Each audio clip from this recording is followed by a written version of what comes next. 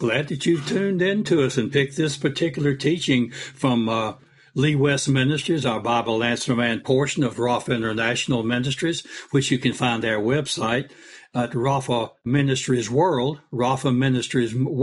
You'll find many things there will be of interest to you.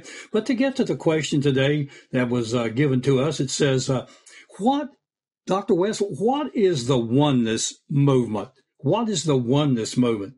Well, the oneness movement is a very ancient concept. It was first postulated formally by Arius of Alexandria. He was a very old Egyptian minister around circa 300 A.D., and he first taught and developed that the Father was the total God. The Father was the total God. Well, this teaching has been resurrected in the last 100 or so years, and now it presents its in the formal name in that it's called the Oneness Doctrine. Its informal name is the Oneness Doctrine.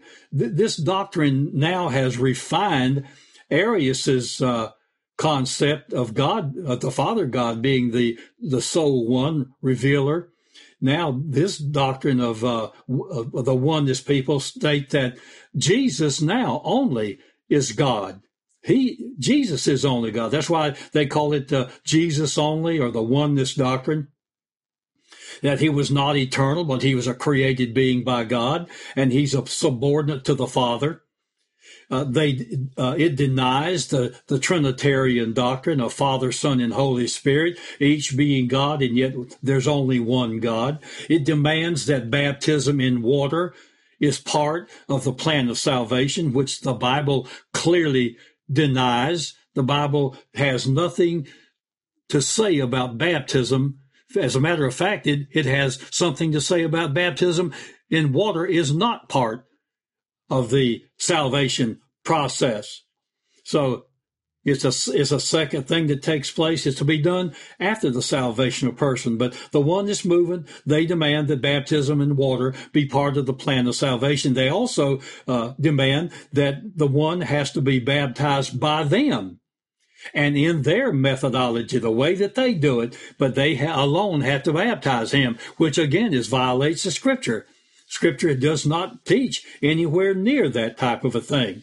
Also, they teach that to be redeemed or saved, the one must and shall speak with other tongues. Again, the Bible denies it. It is categorically not taught in Scripture that you have to speak in tongues to be saved. It does not teach that. Fact is, you can be saved, go through your entire life, and go to heaven and never speak with other tongues. Many people are going to do that. Now, wonderfully understood is that in the last 2 or 3 decades, there have been so many people more coming through the experience of the baptism of the Holy Spirit with the evidence of speaking in tongues.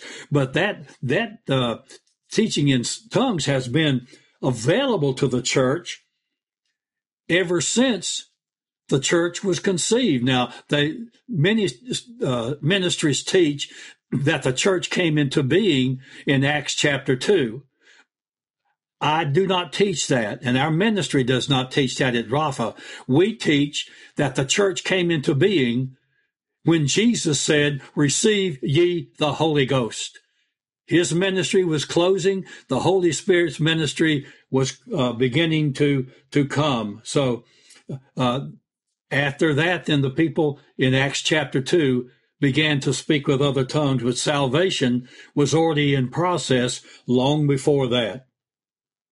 There are many orders that hold to the oneness view operating in the world today. The Church of Jesus Christ, Latter-day Saints, the Mormons, they hold to this oneness view. Jehovah's Witnesses, they hold to this Arius of Alexander, in other words, called Arianism, really. They hold to this, Jehovah's Witnesses do.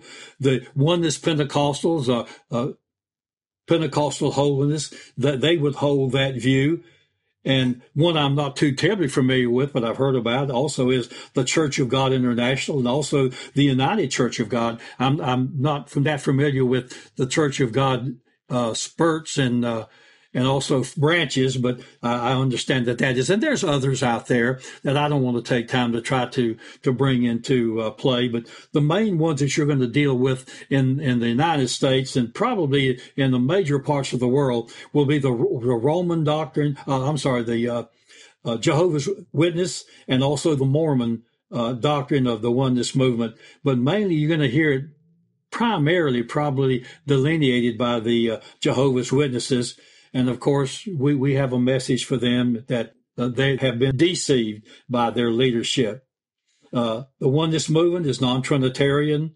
It varies on the nature of God. As I said, at first it was the Father, and now it's the Lord Jesus.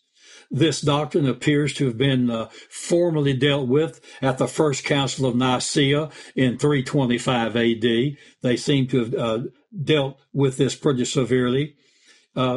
To give a rebuttal on this, let me just give you in closing Genesis chapter 1, verse 1. Early on in the Bible, in chapter 1, verse 1, God says through the Holy Spirit who was writing through the Lord Jesus to the people by God, says, in the beginning God created.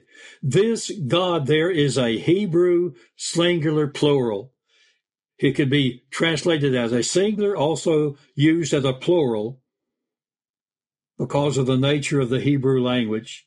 In verse 26 of Genesis 1, again, God speaking in his totality, and he says, let us, that's plurality, make man in our plurality image.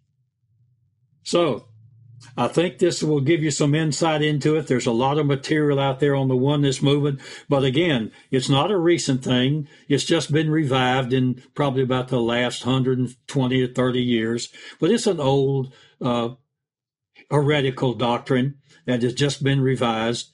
So you have a ways to look more deeply into it. Hope that helps some. And again, it's glad to have had you on the Bible Answer Man. Encourage you to go back and pick up some of our Bible Answer Man teachings, and also to go over to our website, Rafa Ministries World. I think you're going to find some books and material there and other CDs that will give you some good teachings as to what we believe and what we believe that the Bible says. That's what we strive to do. Glad you tuned to this particular program. Research the others. Until we meet again on this type of teaching or others, we just pray that God will bless you richly.